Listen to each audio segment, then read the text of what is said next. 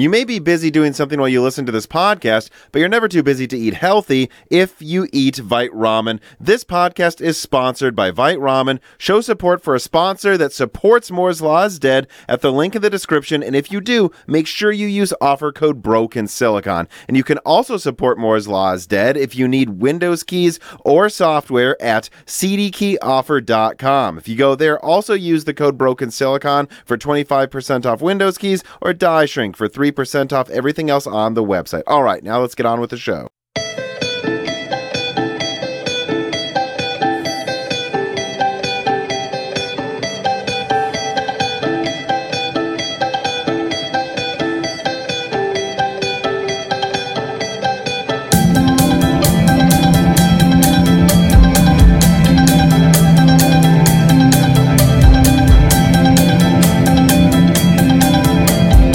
Welcome to Broken Silicon, a gaming hardware podcast. I am your host, Tom, and today, around the beginning of the year, I am joined by someone who's joined us before, and it's because I can't think of a better channel that focuses on really mobile gaming performance. A better time to have someone like that on than right after CES when everyone announces their new laptop technology. So please, Jared, introduce yourself. Yeah, hey, I'm Jared. I run the Jared's Tech YouTube channel, and yeah, I basically focus on anything to do with laptops, but mostly these days, the gaming side of things. So a lot of CPU and GPU comparisons, and of course, reviews. So I have noticed, like, occasionally you do like a desktop product review. This wasn't in the notes. I'm just thinking of this off the top of my head. Like, I think would you say like 90% of your content's laptop? What makes you decide to do a desktop part review when you do it? Because I don't think you like ever plan to review all desktop releases, right?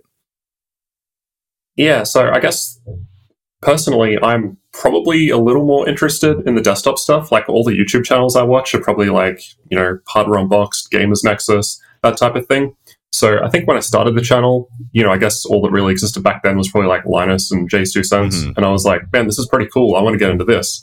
And long story short, it was really competitive and no one was really covering laptops. And I was able to kind of I just kind of fell into it, I suppose. But, you know, I ended up liking it. And I've always liked laptops. Like I remember like 15 years ago going to, I think it was like Apple's website and just speccing up like the highest laptop to like 10 grand or something ridiculous that I couldn't afford just for fun. So yeah, I've always liked the idea of that kind of portability as well. Yeah, there's something I find really fun about laptops in that it's where a company really proves their product special. Like anyone, I shouldn't say anyone, but a lot more people than you'd think can just take a product and make it use double the energy, throw a giant cooler on it, and hit a certain level of performance. Once you're limited to 65 watts, sometimes it really, really separates the men from the boys in terms of which architectures actually are effective. Yeah. I never really thought about that, but that makes a lot of sense because, yeah, there's definitely way more limitations. So, yeah, it does really show, like, what you can do at the end of the day with, yeah, lots of constraints. Do you pay much attention to Apple anymore, actually? You mentioned them. I mean, what are I think, isn't their new SoC a little old now? Like, they release something new every year or something that's slightly new every year. And Phoenix, AMD talked about them a lot in their Phoenix comparisons. Like, have you seen Apple's personally designed chips as impressive for the past few years? So I tested the M1 Pro last year, which, yeah, I think that's more than 12 months old at this point. So, yeah, I don't know when they're going to replace that one. But I remember at the time thinking this is super impressive, especially for content creation. And especially in particular when running on battery power. So I think that's an edge that like Intel and AMD still don't have because with the MacBook, you take out the power cable and it's still basically running at the same performance. Yeah. And I've never seen that from any Intel or AMD laptop yet. I think that's something a lot of Apple haters overlook. Like, I don't own an Apple laptop. I haven't owned an Apple laptop. I think I owned one MacBook Air, and then I actually installed Windows on it like a decade ago. I did that as well. Because they had a really cool, like, what was it? Mine was the Broadwell APU that could run games at 720p 60 on battery for like 4 hours. And there was that laptop that did that, and I had an HP what is it? Jaguar. Is it Jaguar? I think it's Jaguar powered. And or is it, I think maybe it actually been Bobcat powered. Like, they called them Netbook at the time back a very long time ago in college. And of course, that one also is generally speaking a 720p 30 frames per second laptop, but it could play Minecraft and Age of Empires 3 and Half-Life 2, and that just blew my mind. It could do it for like 3 to 4 hours on battery. Like, over time, I used to have laptops that could, during the Kepler generation, I had a 13-inch that did like, I don't know, maybe I could actually get it if I throttled the CPU to run 1080p 60 for about an hour and a half.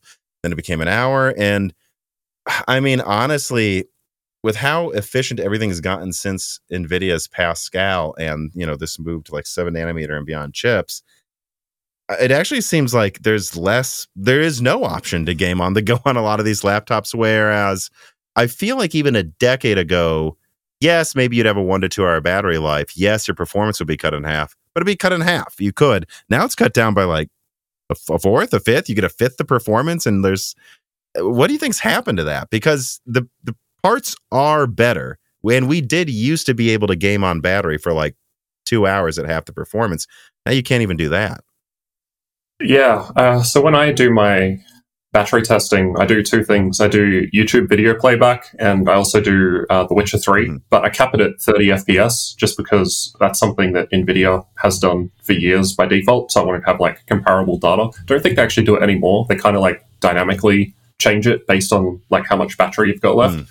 Anyway, the point I was getting to was, I haven't really seen any big improvements in terms of like gaming on battery. Like it's always kind of around that 1.5 hour mark, maybe 2 hours in like an exceptional case. But over the last few years, I haven't really seen the gains, even running the same game at the same settings at the same frame cap. Yeah, that's odd because on paper, literally they should be able to. It's just, it's almost like, from my experience, I have a 2060 Max Q laptop. It's almost like it doesn't let you. Like it doesn't let you game on battery. Yeah. Whereas before you could kind of do a couple tricks to let it run for like an hour or something.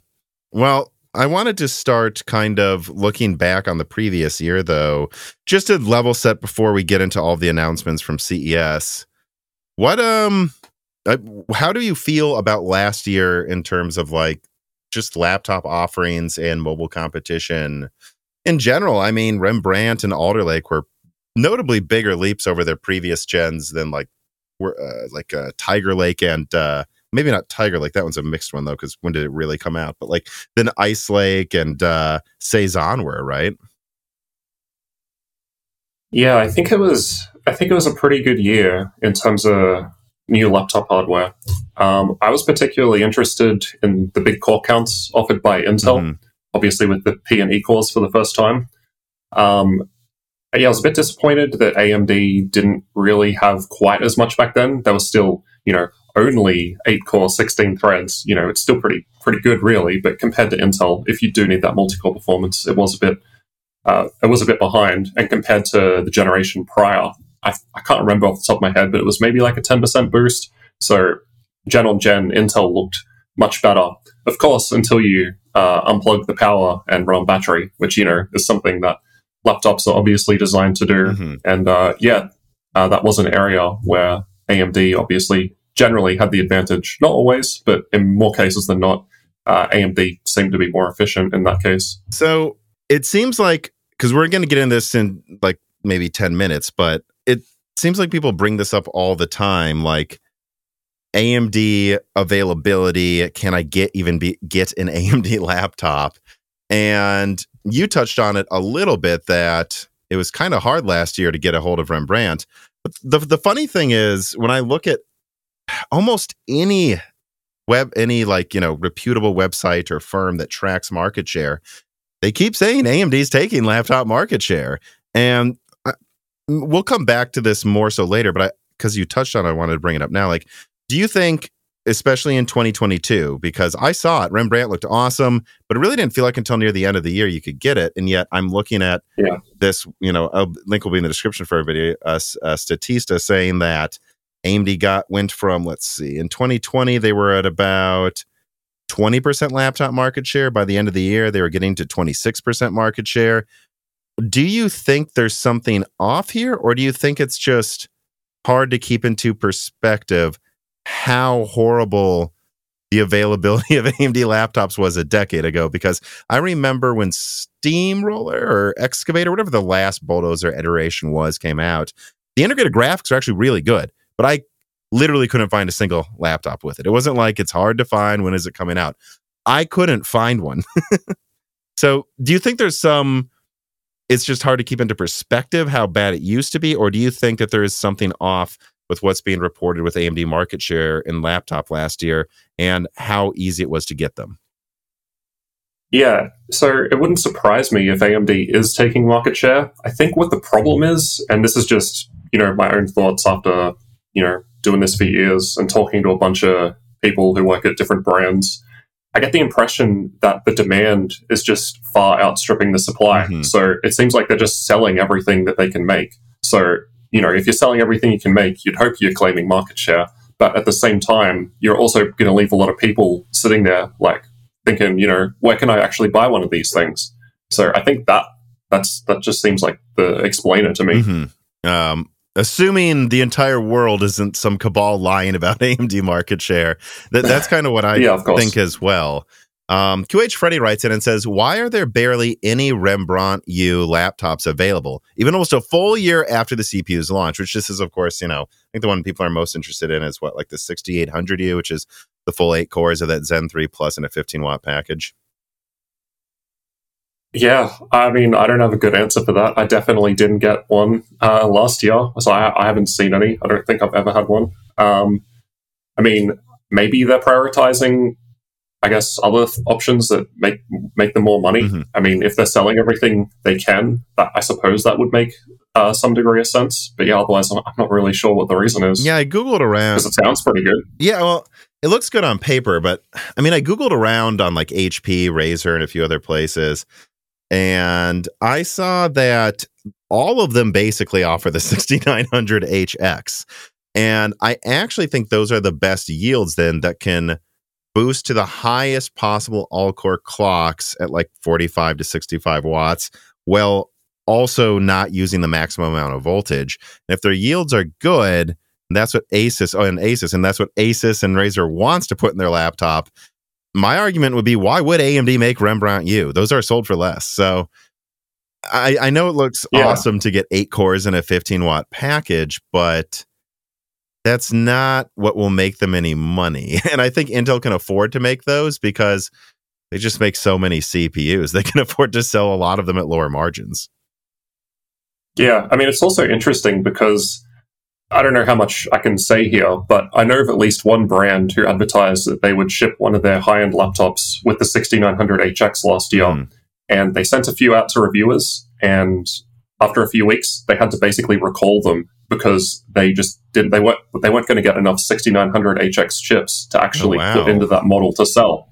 So at the same time, obviously, they would love to sell this product, but they can't get it. There's just too much demand. Mm-hmm. Yeah, I think we'll come back to that. That's a really interesting point. MJ writes in and says, hey, Jared and Tom. First, thank you, as I've watched both your channels for a long time and really appreciated them. Second, I bought an Asus G15 with an AMD CPU and GPU. Tom, you've talked about Relive in the past few weeks, and one thing missing from AMD's mobile drivers is Relive, not to mention a complete lack of tuning features. Is reviewing drivers on a laptop something that's missing from this industry? And I'm going to be honest, I put in the notes here, I haven't owned a laptop with a Radeon graphics card for a decade. So I don't actually, is that true? Is there no Relive in any AMD laptops? So just full disclosure, I honestly didn't know, and I literally Googled it just before this. Okay. It actually seems like the answer is generally no, because it needs 2 gigs of VRAM, and it's supposed to run on the integrated graphics. So unless you've got a laptop where you can go into the BIOS and say, hey, use more of the system memory for the iGPU, it sounds like it's not going to work. So I think it'll work on the discrete Radeon graphics, but of course, laptops that have Radeon GPUs are even far more rare compared to laptops with Radeon integrated graphics. Asus G15. Let's see here. because if it that would explain some of it then, like if there's not enough RAM allocated for the integrated graphics to use it, and then it comes with a Navi, what is it, 23, so the 6500 XT one based graphics card, that one doesn't have it built into it as well. That would explain it. But otherwise, I would find this very hard to believe because, I mean, guys, they use the same silicon as the desktop cards. So I don't know why they would lack Relive but I haven't actually tried that. Have you ever played around with Relive on any of the AMD laptops you've tested? No, because last year I covered 37 different laptops. Only one of them had discrete Radeon graphics, which was the G14. And yeah, as mentioned in the question, looking at the driver features isn't really something that I do. And I mean, I guess it's kind of also difficult to compare when you only get one Radeon laptop for the whole year as well. Yeah. Yeah, so I think that puts things in perspective too, than like talking about getting an AMD APU in a laptop, let alone a graphics card. You got like, what did you say, 1 out of 37? Yeah. So I don't know. What I would say to this question is, if you have something like a 6800S graphics card, I find that hard to believe it doesn't have Relive, and it does. Don't shoot me in the comments because I'm just as surprised as you.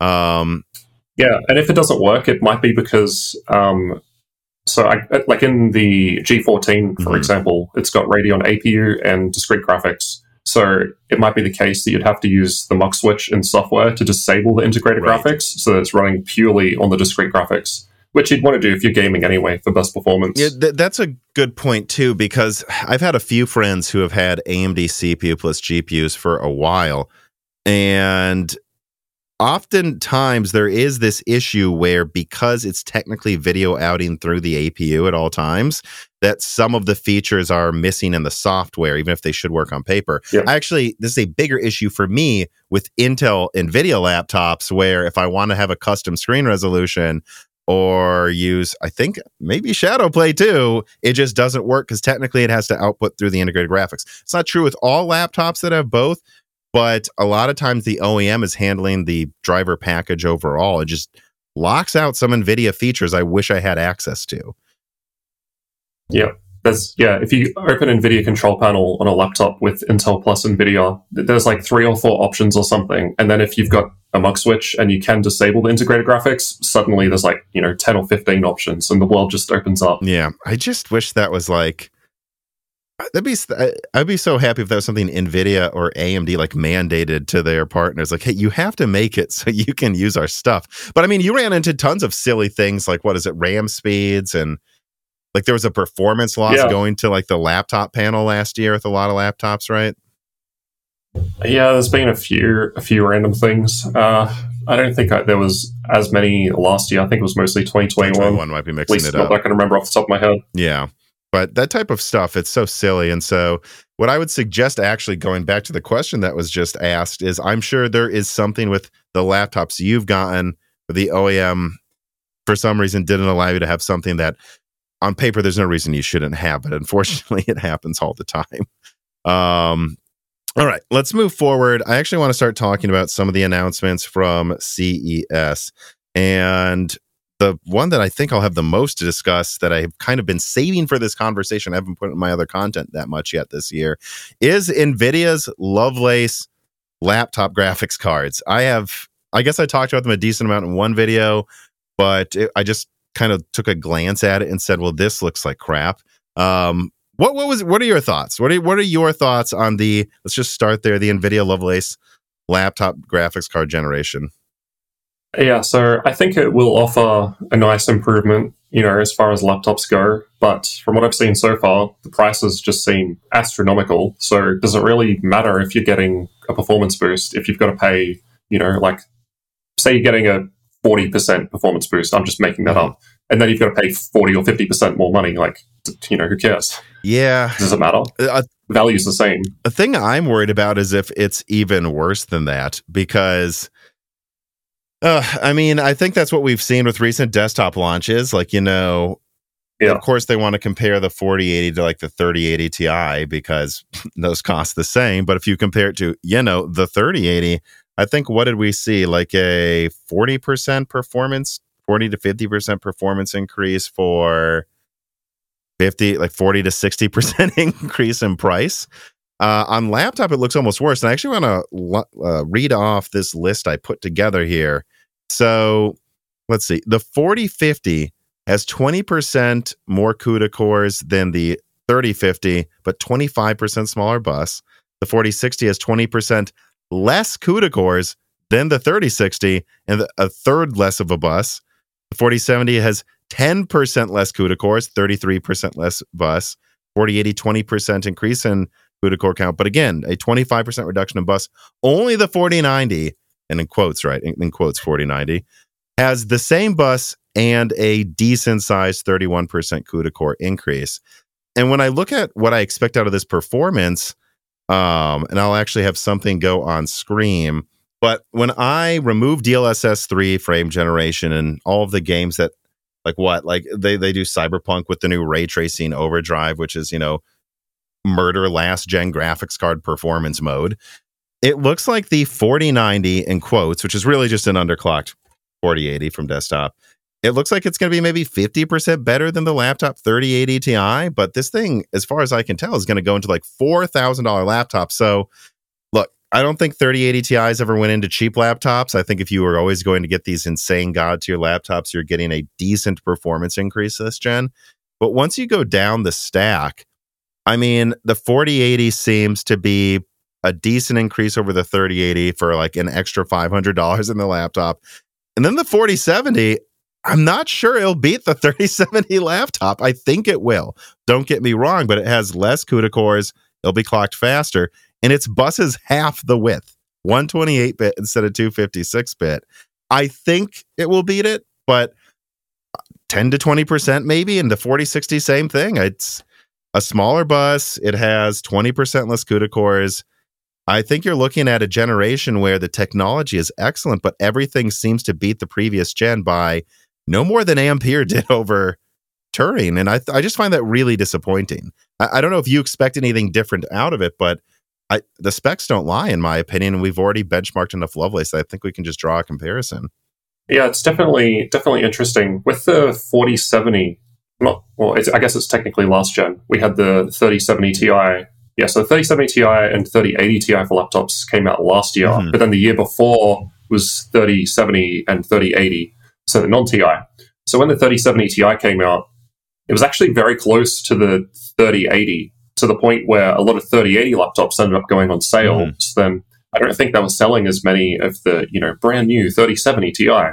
So when I see the decrease in CUDA core count to the 4070 and then the increase to the 4080, it does kind of make me wonder if they're trying to make the gap a bit different, I guess. And then maybe in future, I'm just speculating, say they do a 4070 Ti next year, then maybe that would slot in between, a bit better than what they had last time, where it was very close. So maybe it would make that more attractive. Well, yeah, Knobhead wrote in and actually said that as well, that especially, and I think you did a lot of videos on this over the past 2 years, especially if you're not doing like 150 watt versus 150 watt, but like 80 watt versus 80 watt, and especially anything below that.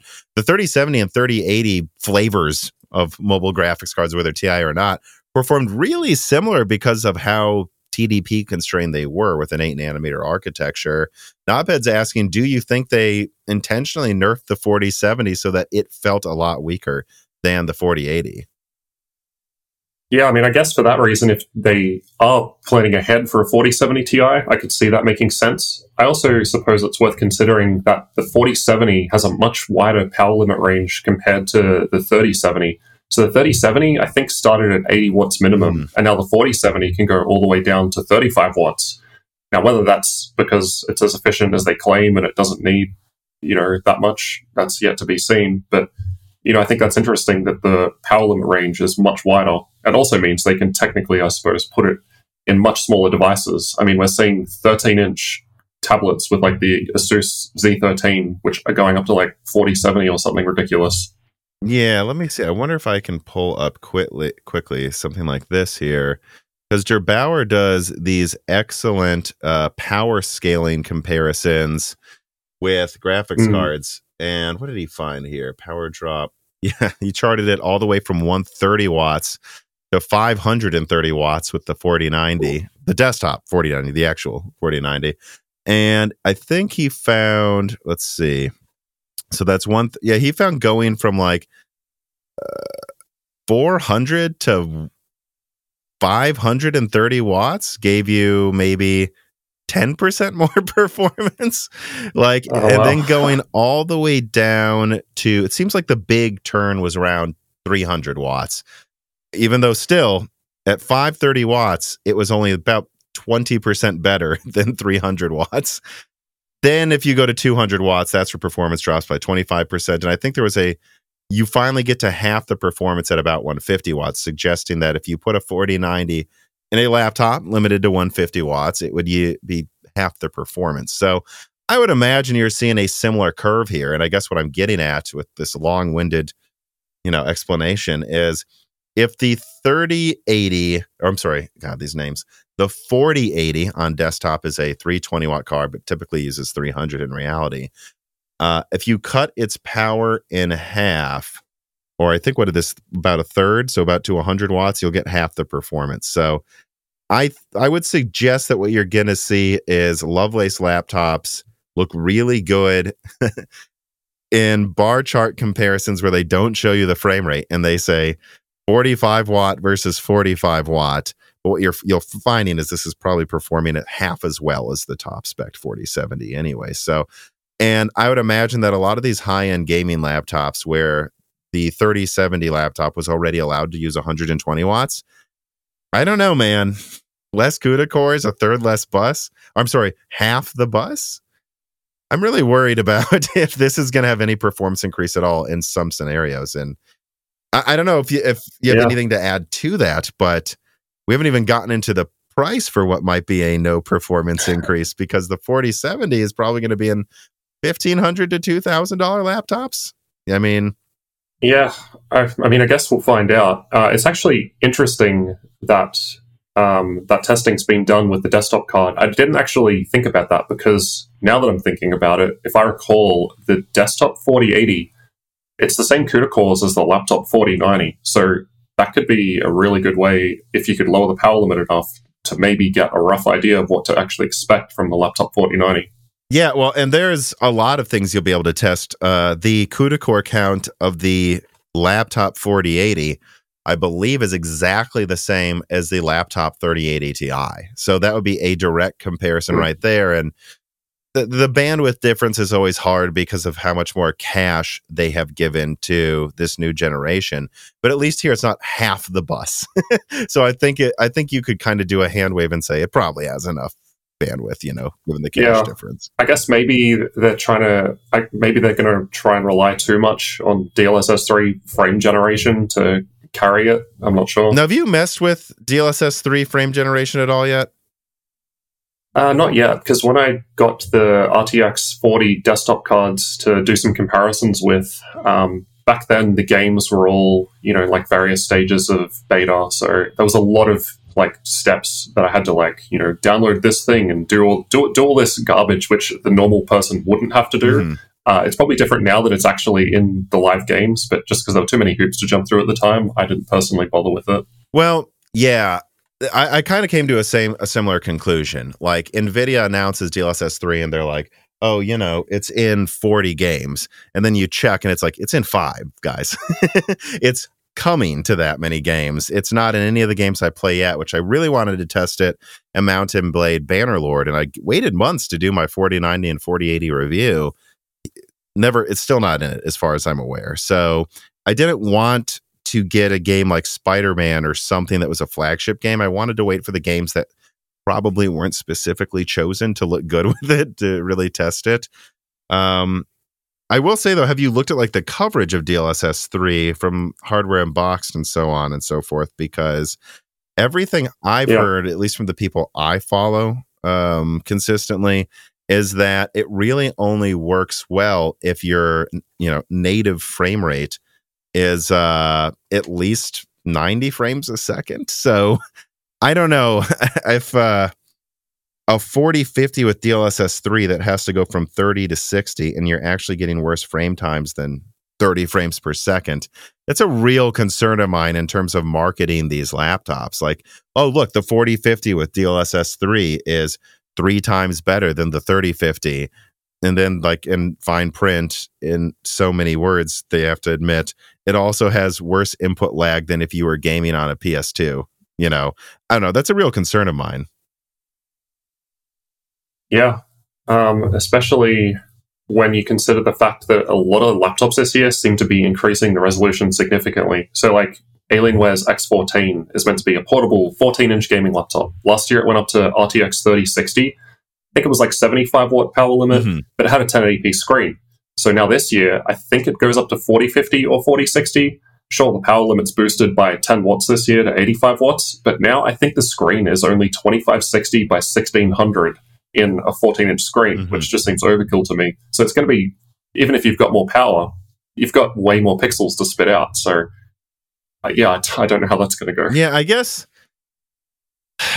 I'm trying to think of how to ask this question before we move on to some other subjects, but like, let's say you get because I'm thinking of like the typical mid-range laptop from the past couple years, it's like an Asus G14 or something, where the laptops typically for about what?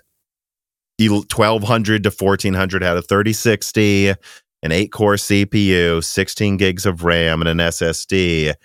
What are you going to think if, like, this year that laptop doesn't have like a 3060 6 gigabyte, but it has a 4050 6 gigabyte that's actually 20% weaker for the same price, but it uses DLSS 3? I'm wondering, like, how you'll feel about that, and if you'll recommend it over just getting a discount 3060, which maybe that's what NVIDIA wants anyways, to be honest. But yeah, I think in that case, last gen would make a lot of sense. So it's really going to depend on how the 3060 and 4050 compete outside of, features like ray tracing and DLSS, which of course are still somewhat important, I suppose, as DLSS 3 starts coming into more games over time. But at least initially, yeah, it wouldn't surprise me at all if the recommendation is, hey, just get a cheaper 3060.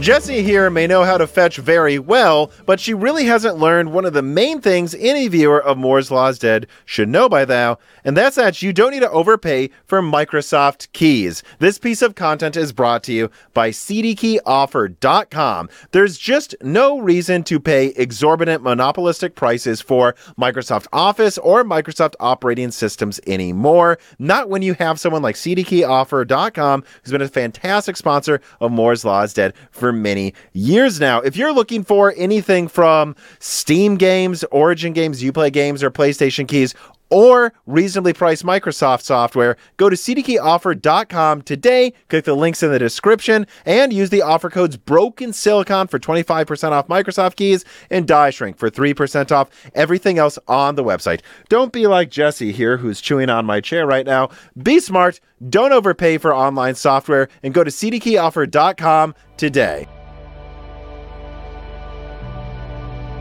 all right, well, let me move on then to the AMD graphics card that was announced. Of course, they've already released RDNA 3 on desktop. And, it's funny, early rumors for for RDNA 3's launch were that possibly the tiny 6-nanometer monolithic graphics card might be the one that came out first. What I always heard is that once they saw the market collapse, that they were like, we're not launching any low-end cards to desktop for a year, and that's why we probably haven't seen it yet. But they finally revealed it. They revealed the 7600M XT, which is an interesting way of naming that card, I think. What are your thoughts on it? Because in one of your videos, I noticed a chart that showed that AMD was actually comparing their mobile graphics card to the desktop version of the 3060, and I did a very rough average just glancing at it. It's not to the decimal, but it seemed to be about 10 to 15% better than a desktop 3060, despite having a 25% smaller die size on 6-nanometer, not even 5-nanometer. Like, are you impressed so far by what's been announced by AMD's like kind of mid-range laptop offering coming out this year? And then that surprised you at all to see them compare it to the desktop 3060? Yeah, so I think they said they were comparing it to the desktop 3060 because they said, we don't have the 4060 yet because it's not out yet. And we thought comparing it to the 3060, maybe they'll look too good. I don't know. That's probably not what they were thinking. But I think they thought the desktop 3060 might be more comparable or something like that. Overall, I think gen on gen, it didn't look that big of an improvement, at least compared to, what NVIDIA is saying. Mhm. But, even putting aside the DLSS numbers, they were saying, what was it, like close to 50% or something? It looks like 1.5x in games like Assassin's Creed Valhalla. Well, and yeah, Red Dead but that's Redemption 2. 4090 for $4,000 to 3080 Ti. And Oh, the yeah, 4090 is way higher specs than the 3080 Ti. Whereas Yeah, that's true. when I look at the 4060, I'm like, I don't know that it's even going to beat the 3060 laptop by more than 20%. Yeah, I guess. So Yeah, that's a good point.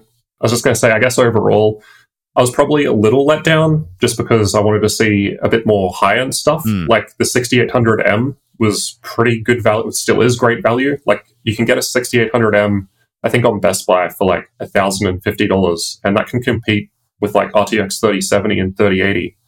So, I was hoping to see, something like a 7800M would have been nice. So I don't know if they're saving that to Computex or if they're just going to stick to the mid-range. But yeah, because they've got less discrete graphics options this year, it also just seems like there's less AMD laptops, like all AMD laptops. So AMD Advantage with CPU plus GPU. Because I think there was only like 2 announced. Well, the thing is, Navi 31, what's being used in their high-end desktop graphics right now, that has a total die size. It's really too big for laptop. It uses too much energy, just like the desktop 4090. But there is another one in between Navi 33 and Navi 31, and that's Navi 32. My understanding, talking to people, is that this thing is still months away.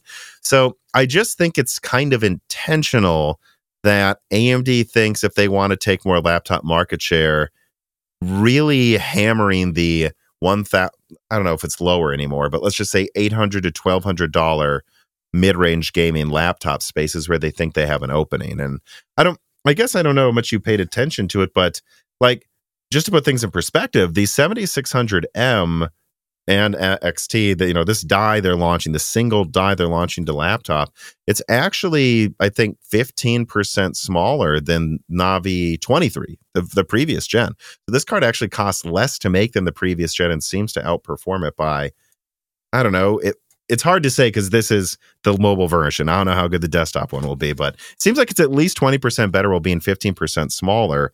Do you think that's a smart strategy, though, to maybe target the market that NVIDIA seems to have entirely abandoned this generation? Because how often were they selling high-end AMD laptop graphics cards? I'm not saying it's fair. I'm happy to recommend AMD, but I mean, people want that NVIDIA sticker. Even some people I consider enthusiasts I've met in my personal life seem to just completely disregard Radeon. I almost wonder if AMD wonders if there's any point in going for high-end laptops right now. Yeah, well, from what I've heard, it definitely sounds like the mid-range obviously sells better. I mean, that makes sense. So I think if you've got, I don't know, if you've got limited resources or something, or you're still trying to get into the fight, I suppose, maybe it makes more sense to focus there first and have some good value options. Mm-hmm. Yeah, I guess, I don't know. I will just, maybe put down a timestamp for my editor to put this on screen again. In preparation for this podcast, I came across this chart that shows an up to 120 watt graphics card beating NVIDIA's 170 watt desktop card. Yes, it's previous gen, but also this isn't using 5 nanometer by 10 to 20%. I'm just fingers crossed, this card that they could clearly sell for like $300 or something on desktop can be clocked a lot higher. Because I think this would just be awesome, as we basically don't have low end graphics cards anymore. It just sucks. I'm really hoping. But the only thing I would say is, I know that the desktop version will be clocked faster. We still don't know. Maybe this is meant to just run at 120 watts anyway. So I don't know. I wouldn't, double down on any crazy expectations yet. But let me see here. Brink of Destruction writes in and says, "Hi, Tom and Jared. Do you think that AMD will be able to fix the problems they are having with RDNA 3 before the launch of Navi 32 and 33 laptops?" Which, of course, the 7600M is Navi 33. Also, do you think that the RDNA 3 portion of Phoenix will be affected by these current problems? I'm asking as someone who is considering getting a new laptop sometime this year. If they can't fix the problems, I might just wait until Strix and RDNA 3 Plus, which I might do anyways because my current laptop isn't having any problems anyways. Well, yeah, I would always recommend don't upgrade unless you have to. There's always something great every year. Yeah, same. Just if what you've got works, then just keep it. It's literally how tech works. There's always something new just around the corner. Well, especially in the past 5 years, right? This isn't like Sandy Bridge lasting forever anymore. We keep doubling performance. Like, we're not doubling, but at least there's really cool stuff every year now because of how much competition there is. But let me ask you, though, how much have you paid attention to the issues that have happened with the RDNA 3 launch on desktop? So the only one that comes to mind for me is that recent issue they had with the cooler. What other problems have there been? Maybe I missed something. Oh, I don't know where to start. And half of it, it's just like whether you choose, to believe me or really AMD's own words at the beginning of this year. But at the beginning of this year, they were like bragging and like really I don't know if arrogant, but confident that they were going to bring a 50% performance increase. And the people I talked to were like, we got them. We got NVIDIA. We're going to bring at least a 50% performance increase over the 6900 XT. We're going to try to double it. We're using chiplets. And they even there were interviews, like to anyone who doubts me saying this, like the conversations I had, they said in interviews, whatever NVIDIA goes to, we can raise power to. We just won't have to raise it as much to hit the same performance. Like they said that. And then right before launch, they showed charts showing at a minimum a 50% increase, not over the 6900 XT, but over the 6950 XT. And they said up to like, actually, depending on the game, like up to 80 something percent. Then comes out, it's like 35 to 40% stronger. And this is very different from previous launches from AMD, where if anything, they downplayed Zen 4's performance too much, I think. So I think it's clear something's off in the drivers. I mean, you have some games where the 7900 XTX beats the 6950 XT by like 10% in 1440p, despite almost tripling teraflops. You ask me, I think something's wrong with their drivers if that's all they're getting out of that. But and just to catch you up, what I hear is that they think they can claw back more performance, but I'd leave that as I'll have to see it to believe it after seeing the claims they made this year. So I don't know. There's a lot of worry that RDNA 3 is just kind of, I don't think it's a bust. I think at the end of the day, they've got a $1,000 card that is competitive with a $1,200 4080. So I think even on paper, like even if it did fall short, it's still not bad, but I don't know. I guess you haven't seen any of that, or that's not your perception that there's anything wrong with it, or because they've been bragging about like an over 50% efficiency increase, and what we get is something that doesn't seem to be that even close compared to what they used to claim. Yeah, I think the only thing I remember was that they were saying that the 1700 XTX was going to be like a 4090 or something, and everyone was, like, yeah, and then it didn't. I think that's the only thing I saw. But as for how that translates to the RDNA 3 portion of Phoenix, I'm not too sure because like that would just be the integrated graphics, right? Yeah, and it's on 4 nanometer. From what I've heard, the versions of RDNA 3 and Phoenix and Navi 33 are their own versions of RDNA 3, which that's always true. I mean, they always have to change more than a few things. These are all on different nodes. I guess, yes. Let me throw this out there. I would say, I don't know. When I look at the 7600M XT benchmarks here, it depends. Are they lying again? If they're lying again, then we'll find out soon enough. But if they're not, what we have is a card on the same family of nodes as last gen that's 10 to 20% smaller and seems to have raised performance by at least 30% over Navi 23. I would say that seems like it's working great if that's true, but we'll have to see if it's true. Although, they didn't mention Phoenix performance really at all, did they? Yeah, not really. They briefly teased something like, oh, we'll have better battery life than ever, but they didn't go into any specifics at all. And to me, battery life a lot of the time comes down to the iGPU because, that's what's actually driving the display and everything you've got open. Mm-hmm. Yeah. Well, and just to fill you in, because I know you don't pay attention to this space, but there were some other people claiming they had sources that Phoenix was going to beat the 3060 with its integrated graphics last year. And not to, no, is what I always said. There's no way that's happening. And the fact that they're not even talking about the integrated graphics yet, I think tells you it's not going to. Yeah, I think that's all you need to know, really. The only other thing I would say, though, is it really is weird, whether it's good or bad, that they didn't talk about the integrated graphics of Phoenix. My suggestion actually is that they are trying to fix the performance of RDNA 3 across the board, and maybe they haven't shown it yet because they're hoping to have better numbers in a couple months.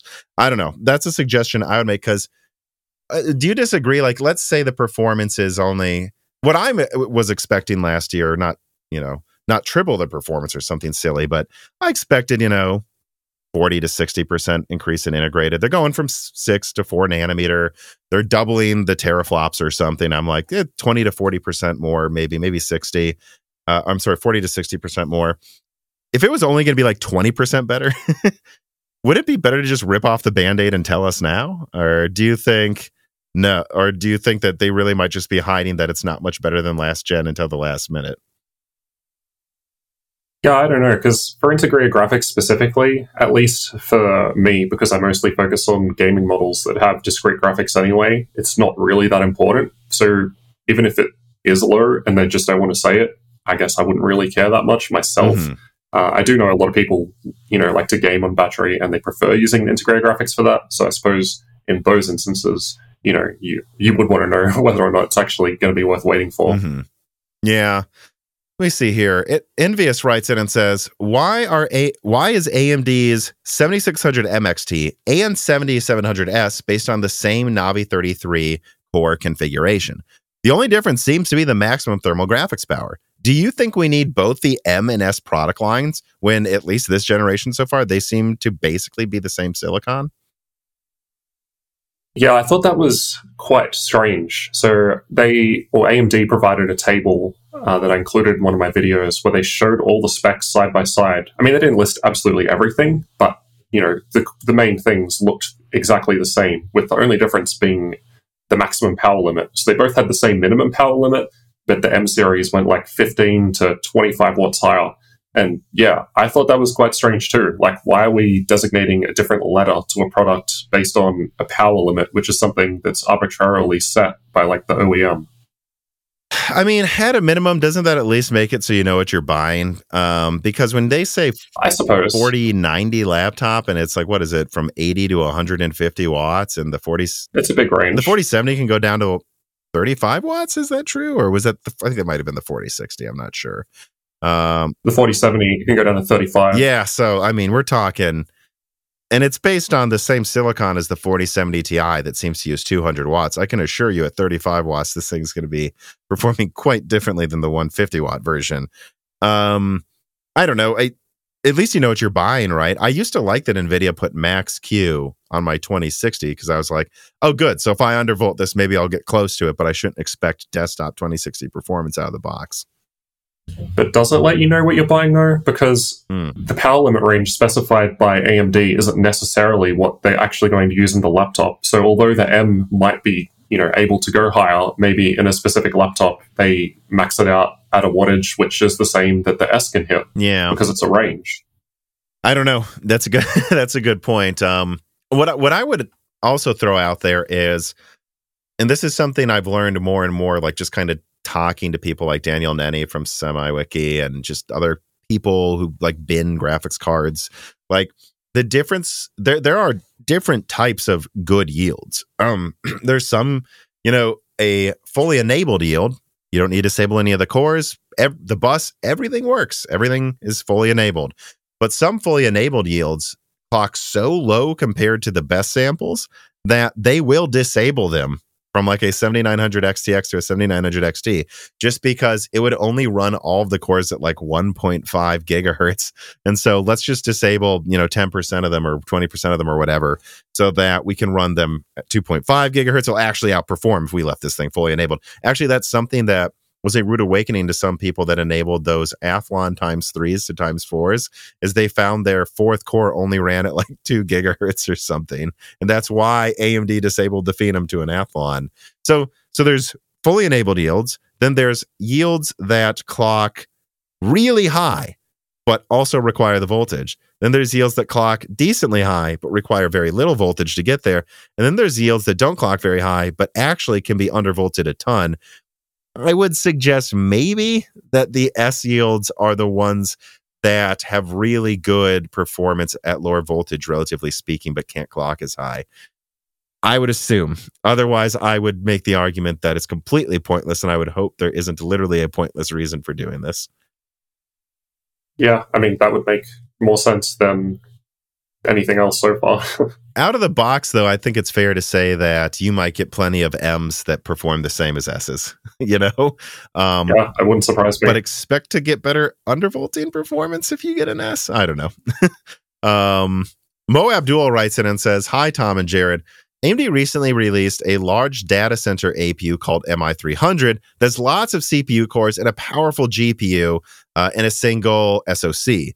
Do you foresee a high-end APU like that reaching desktop and laptop that's meant to be challenging for best performance in both general compute and graphics, instead of an APU being for low-power mobile or low-end desktop? Or is that just something Apple's going to keep doing by themselves?" Yeah, so I don't know anything about this specific chip, but it did make me think of something that ASUS were doing in one of their, I think it was like a ZenBook or something this year.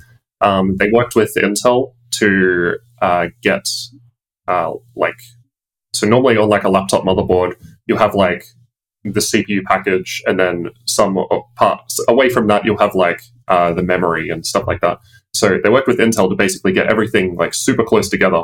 And I don't think it was, all on the one chip, but they were claiming some pretty nice improvements from that. So, and Apple have shown that doing that and integrating everything well does give nice performance gains. I suppose a company like AMD might be much better positioned to do something like that, given that they do both, CPU and GPU. Yeah, I think a lot of this comes down to who is this going to be able to be sold to and what's your primary market. So with Apple, their primary market is cell phones and then laptop. Like, they are working on server chips, I hear, but even when they come out, that's not going to be their main money driver for probably ever, but for years. Whereas with AMD, the Navi 33, there's going to be data center versions of that card. There's going to be desktop versions of that card. Like, I don't know why, like, MI300 isn't cheap. Why make a giant APU if that's not your main market? It's an advantage that you can do that for people who are willing to spend. I mean, I think MI300 has 3,000 millimeters squared around interposer on the bottom, and then stacked on top of that is 4 around 350 to 400 millimeters squared tiles.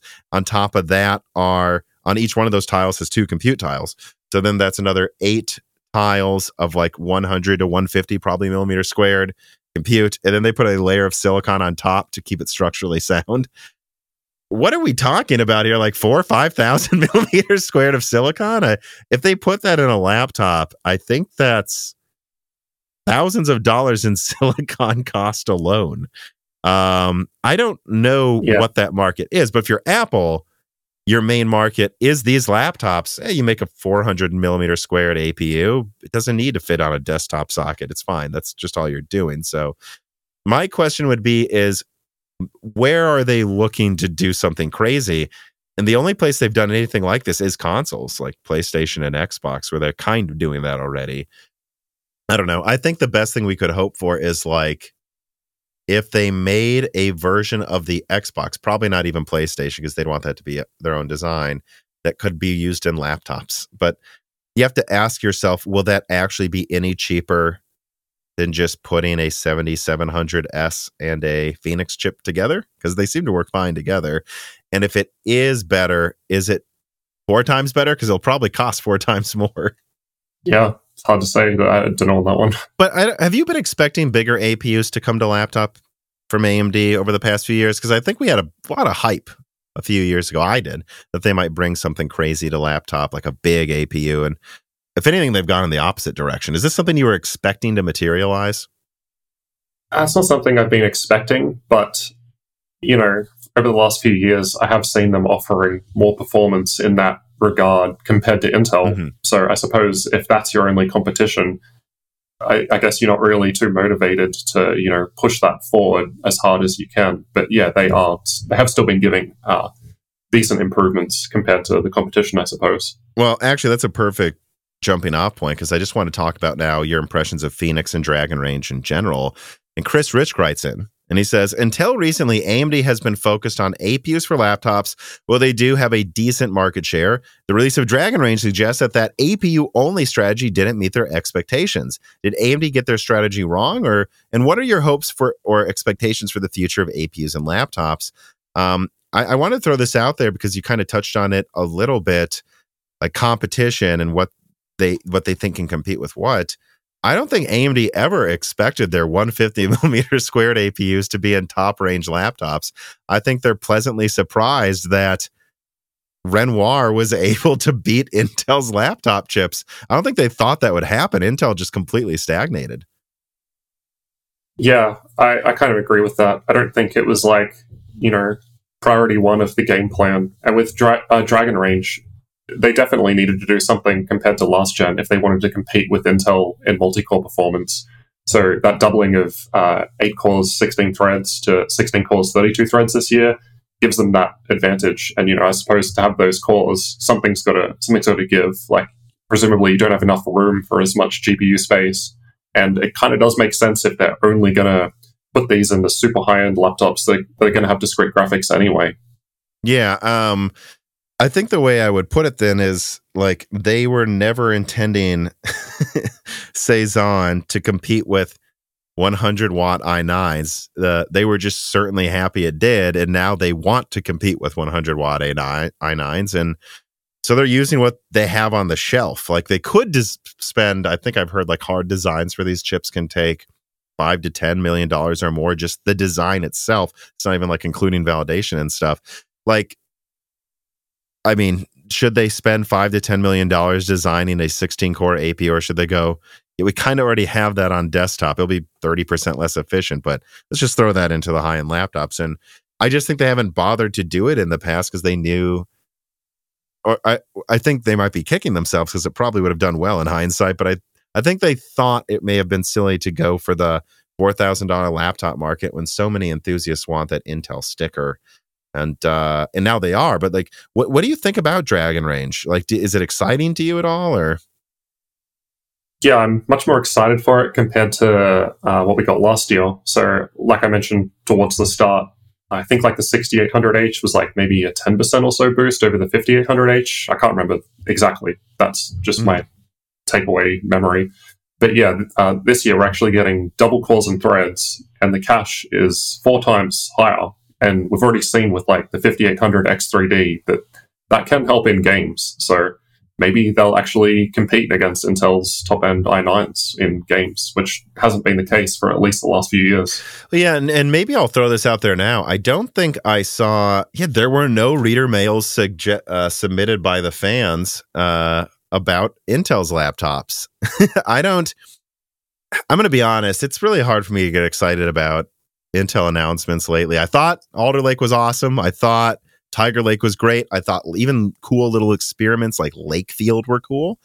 And I thought Raptor Lake was promising for how quickly it came out after Alder Lake. They added cores again. Cool. But should I be excited for Raptor Lake laptops? It's the same node as Alder Lake. To me, it sounds like they're going to shove a few more cores on there.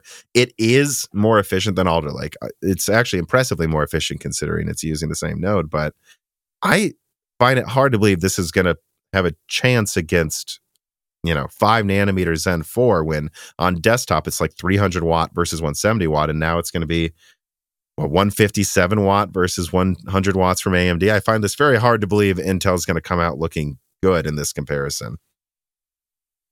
Yeah. So from what Intel are claiming, so obviously their own benchmarks, take with a grain of salt, all that.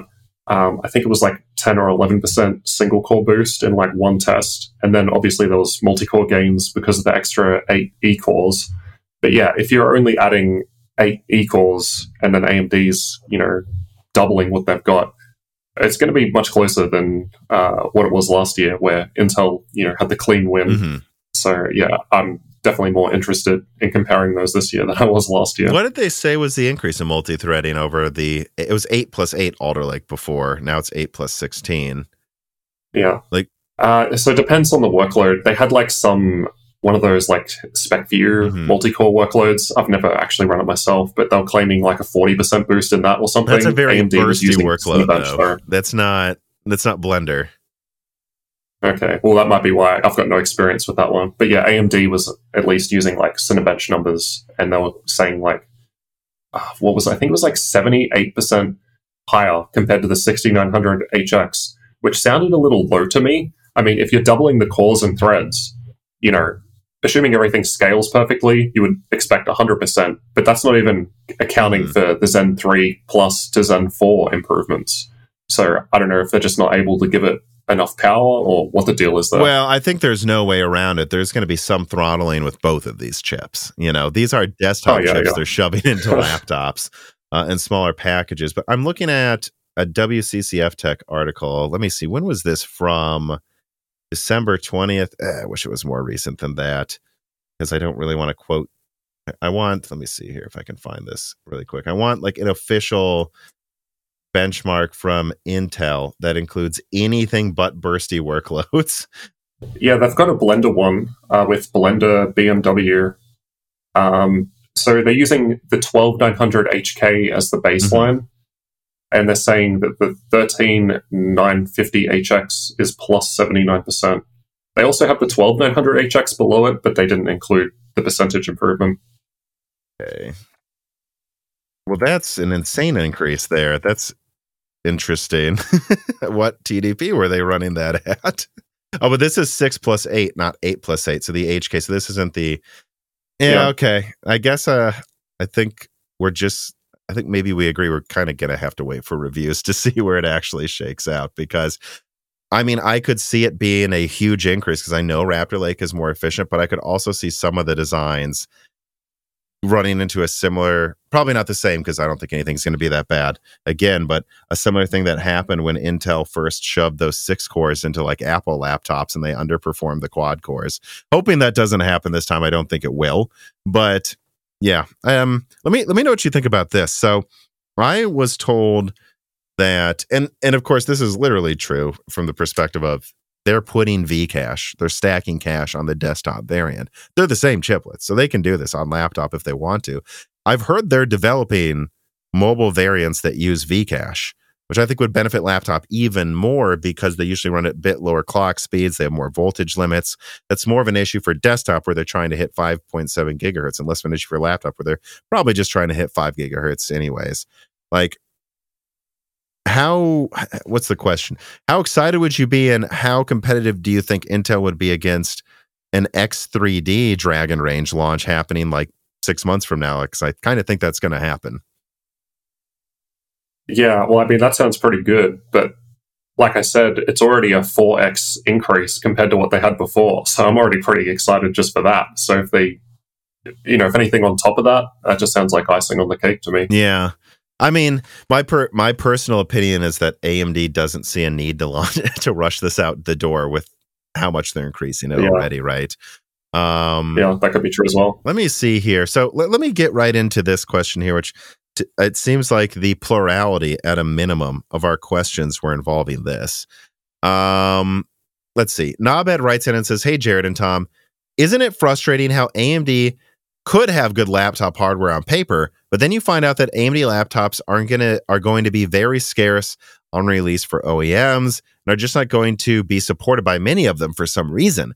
Why do you think AMD has constantly struggled with availability? It's weird that OEMs keep snubbing AMD." And this is, this whole discussion kind of surprised me, because when I did my analysis video of CES, I was just like, Intel's screwed when it comes to performance and laptop this year. Well, we got 10 nanometer versus 4 nanometer, and then AMD's desktop chips competing against Intel's desktop chips that are going to have to run at half the TDP. Like, I don't see how Intel can really compete, but I saw so many comments saying that AMD seems to be in less laptops this year. Is that seem to be what's going to happen to you from what you, because maybe I just didn't pay attention to that part of the presentation. Yep. Maybe I focus on specs too much. No, it's definitely true. So we can use ASUS as a specific example. So last year's G14 was Ryzen CPU, Radeon GPU. This year, it's Ryzen CPU, NVIDIA GPU. They also have the Flow X16, which is like their 16-inch gaming tablet. Mm-hmm. Last year, that was Ryzen CPU. Now it's Intel CPU. Last year, they had the Zephyrus G15, which was Ryzen CPU. And now it's Zephyrus G16 this year, Intel CPU again. So that's 3 instances where they've moved away from either Ryzen CPU or Radeon graphics to Intel or NVIDIA. And my understanding is that it's it, or is it another option? Like, there's just not an AMD option announced yet, is what you're saying too? My understanding is that it's replacing it. And I believe that it's because they basically don't want to sit around and wait for supply. They actually want to be able to sell these things, from February. Mm-hmm.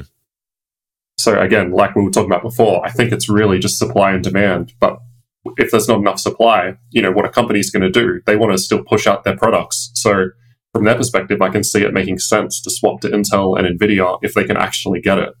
Yeah. Rather than not having anything. Well, I mean, you gave a lot of it. We already touched on this, near the beginning of this discussion. Like, there was a model you brought up where they were going to offer AMD and canceled it because they could only make like 10 of them or something. And then they're like, are not getting any more. And that's where I wonder, like, I was talking to one of my contributors, Karino Sugata, who helps out with the channel a lot.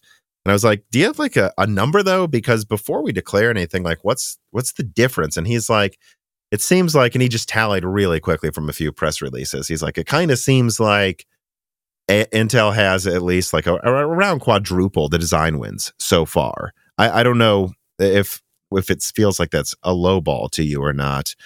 But if that's true, AMD is a fifth the size of Intel and has about a fourth the market share. Should we be expecting them to have more design wins than this? Like, I'm just asking an open question.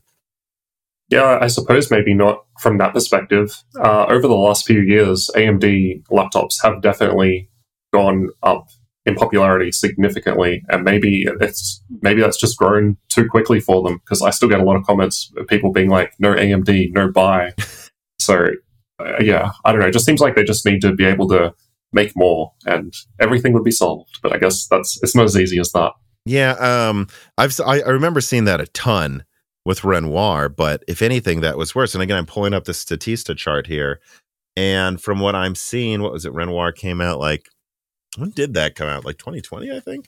AMD was at 12% market share there. I don't know. I guess what I just want to, and I'll throw in a reader mail here to acknowledge this too. Clean Sweep says, do you think AMD's weaker focus on laptops this year is because they're continuing to prioritize fulfilling server orders?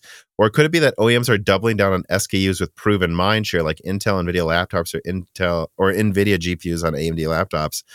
I just want to suggest, I don't think it's either. I think they're not going to make more designs than they know AMD can ship. Like, would it really be so bad if what happens is every company has like 1 or 2 AMD options, but there's a lot of them and they just don't try to have 100 options you can't order? I don't know. And I've heard this from Best Buy as well. I have a few contacts at Best Buy, and they told me those, for years, they've told me the Renoir, Cezanne versions of the G14 they could not keep in stock because people, and my brother has one, they're so sought after that maybe they're like, this is our highest volume SKU. If Intel's even remotely competitive, which I think they will be remotely competitive at least, what's the point in our flagship having an AMD CPU we can't ship? Yeah, I mean, that would make sense, just to focus on the popular models and actually have them in stock. I think that's key. If rather than putting it in, everything and having an AMD version of everything, I think a lot of people would be happy if they could just get those models that they really wanted, like the G14 or Legion 7 or whatever. Yeah. So I don't know. I guess I didn't pay. All I remembered really from the CES keynote from AMD. Well, there were two things. The Microsoft portion was weird. The guy like came on stage and seemed like he decided not to announce something. That was very odd. But the HP one seemed like they were excited about AMD, and then I just didn't pay attention to anything else. I don't know. I guess maybe I slept on that more models weren't being announced than you would hope, but there's just, look at the comments we already have in this discussion that we got to, like from QH Freddy and such, where they're like, where are the Rembrandt U laptops? And then people are like, why aren't more laptop designs being announced from AMD? I don't know, guys. I think it's because they couldn't ship what you wanted last year, too. So yeah, I guess we'll see. If AMD loses market share this year in laptop, then we'll know something else was up. But I'm going to suggest maybe they just want to actually try to fulfill their orders this year. I don't know. That's my suggestion. At least I hope that's what it is, because their technology looks really cool. Yeah. Well, I guess it's a good problem for them to have. Sell everything you make. Yeah. Yeah. It's going to be a burden for AMD, probably. I was going to say for the next few years, but I'm like, I don't know if there's really a time limit on it until AMD gets to 60% market share, which I doubt they will even remotely soon, even if ever. I think it's always going to be this circumstance where they just don't have the volume that Intel does. And even then, I think I would also point this out. From what I've heard, I almost forgot to bring this up, talking to OEMs, Intel like will basically design some of the laptops for Dell. Like they will show up and design the cooling, everything. AMD's trying to do that now, but I think they have 15 to like 20,000 something employees. Intel has like 100,000+. I really think there's a situation here too where OEMs have realized AMD can't even help us design half of these. So we'll help you, AMD, if you help us with one design, and it's pointless to work on the others. I don't know. I think moving forward, I guess I'm just kind of repeating myself, but I wonder if we should just expect, until AMD has like 30,000 employees, I don't think they can afford to have more designs too. Like, and OEMs, I don't know if they're lazy. You might just argue they're smart. They don't want to make things that they have to design on their own and take a risk, right? Yeah, so I've got two things to say to that. I think a lot of AMD's success has just, like you say, the amount of employees, I guess they just they haven't been able to keep up with it. Maybe they've been too successful for their own good, I suppose, because you can't just, turn on the CPU switch and suddenly you can fulfill everything. That's just not how it works. And also, I have talked to at least one OEM. It was like 2 or 3 years ago. But yeah, like you said, they basically mentioned that they got financial support from, I can't remember if it was Intel or NVIDIA, because I was asking, why isn't there an AMD version of this? And they were basically like, yeah, Intel, kind of helped us with this, so we can't do an AMD version of it. And I thought that was quite interesting. Yeah, and actually what I've heard from another leaker that I think is someone you can at least take to the bank, as he's never making anything up. He said Navi 33 for the 7600M, that it literally is drop-in compatible with laptops. Like this is by design. It is a around 200 millimeter squared die with similar power requirements with the same amount of RAM, purposefully so OEMs don't need to redesign any of their AMD laptops for this yet. I wonder if Phoenix is drop-in compatible with Rembrandt as well. I'm wondering if a lot of this is they don't need to design a new model for these, and they haven't announced them yet because Intel's shipping first. I wonder if in a few months they're just going to say, hey, remember the old version of the G14? Now it has Phoenix and Rembrandt and Navi 33. Done. We didn't have to change almost anything. I would suggest that was kind of AMD's plan the whole time, because they knew they can't. It probably took a lot of money for them to have any AMD designs last year at all, and they probably want to reuse them. Yeah, I mean, it makes sense. If you can make it easier to put your hardware in something that's already been created, then yeah, I think that makes perfect sense. Let's hope.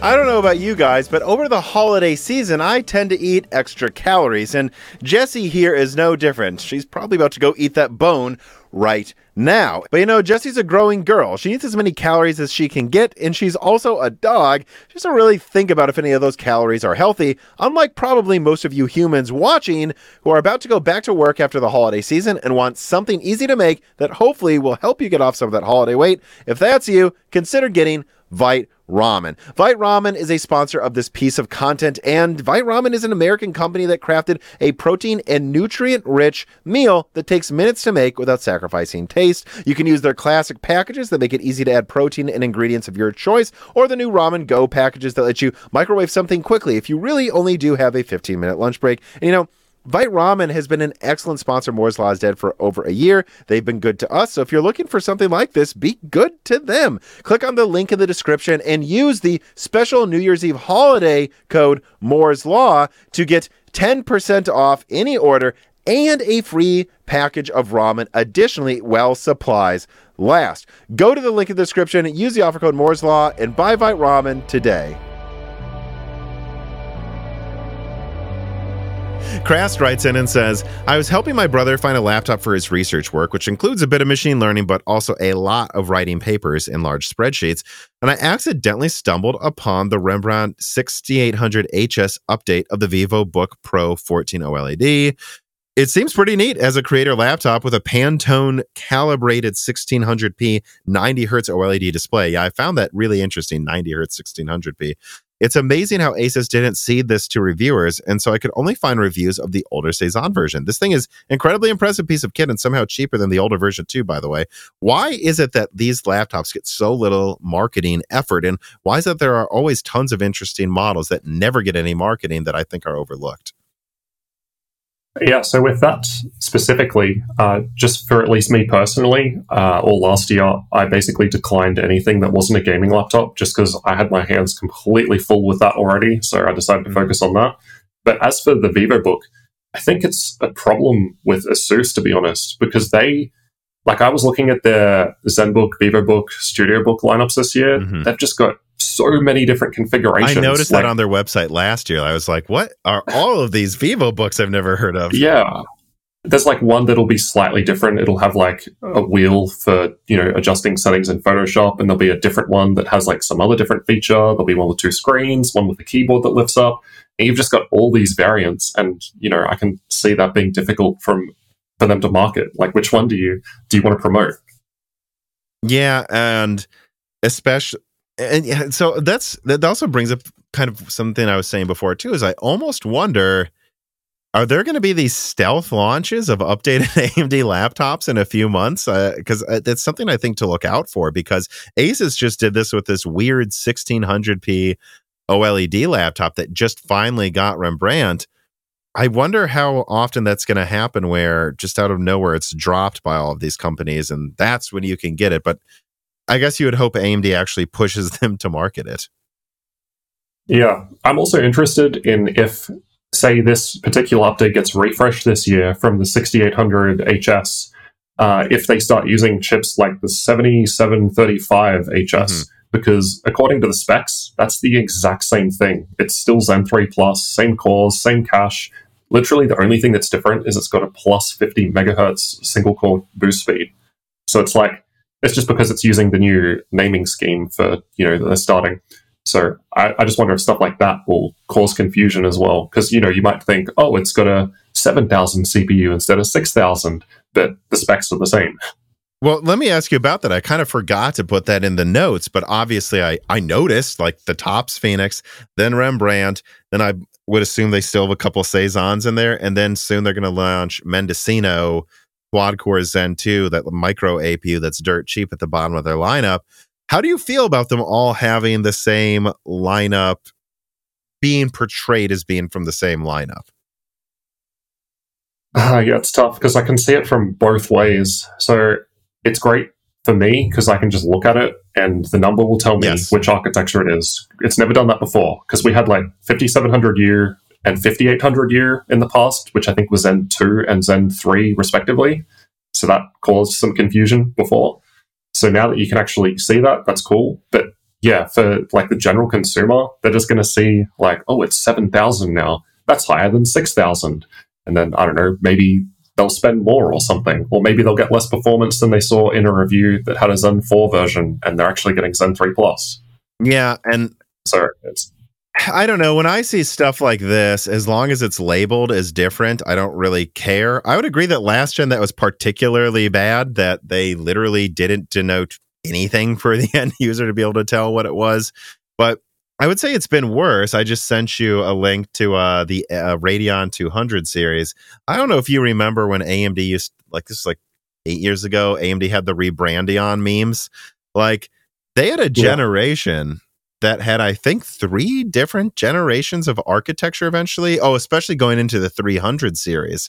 Like, they were rebranding what was originally the HD 7850, and then that had Crossfire cables.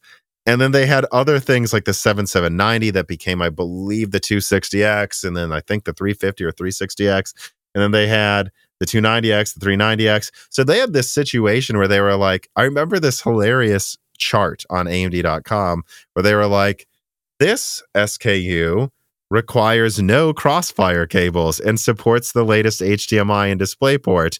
And then that would be like, you know, the 300, the 390. Then they'd say the 380X and 380 don't need it as well, but then there'd be like one above it or below it that did. And they like there was no rhyme or reason. It wasn't like everything at the top didn't need Crossfire cables and supported the latest DisplayPort. It was like seemingly random which one. So it's certainly been worse than this, I would say.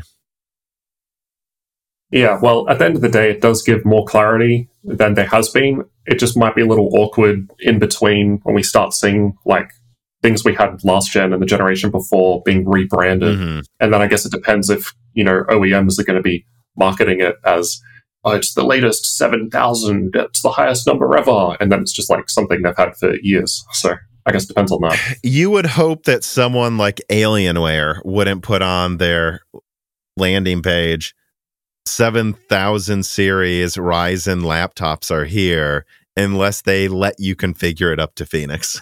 You would hope.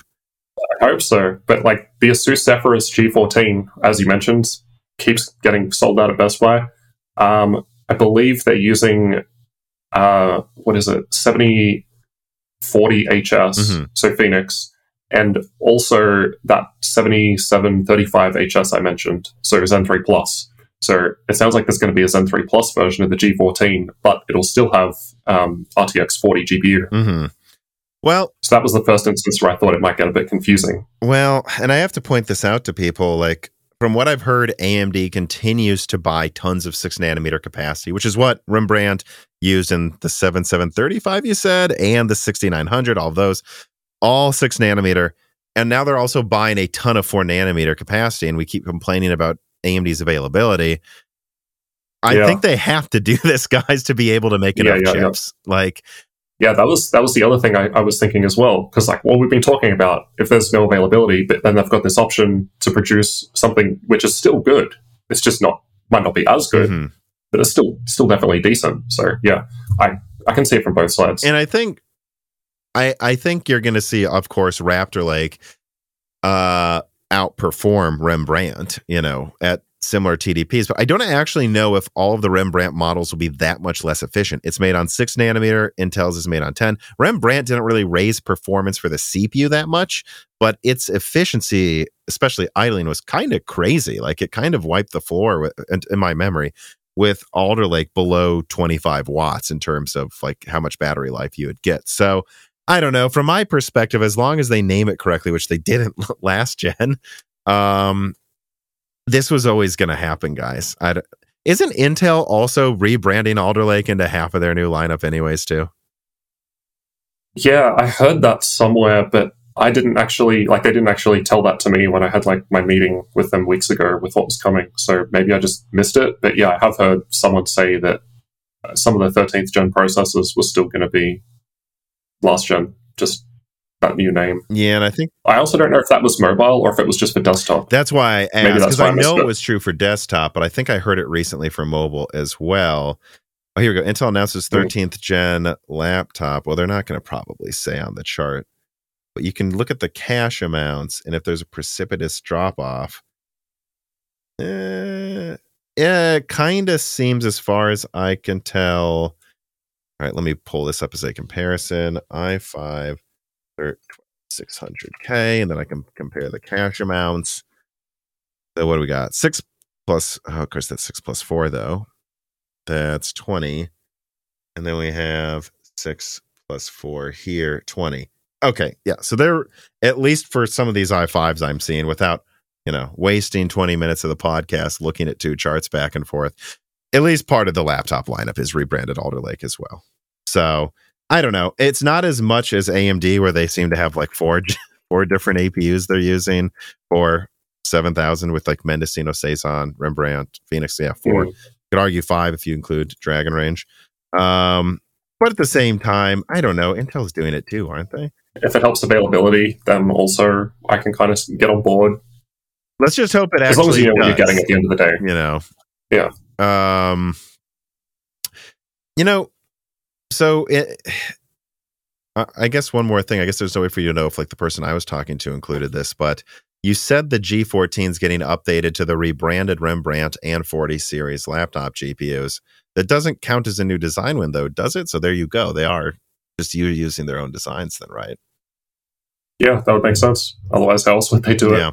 So I don't know. At least not with a bunch of work. And you can put Phoenix in it, guys. So you can get Phoenix. It's just the last model that AMD spent the limited amount of money they had is what I would suggest is going on this generation. And my guess is what we're going to see is near the end of this year, you'll see a bunch of new AMD designs. But in reality, what's going on is AMD's preparing for launching Strix next year. And that's when they're finally going to put in the money again.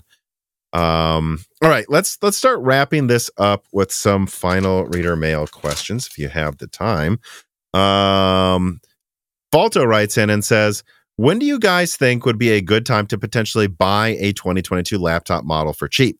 Would it be good to try to spring now or wait a few months or more?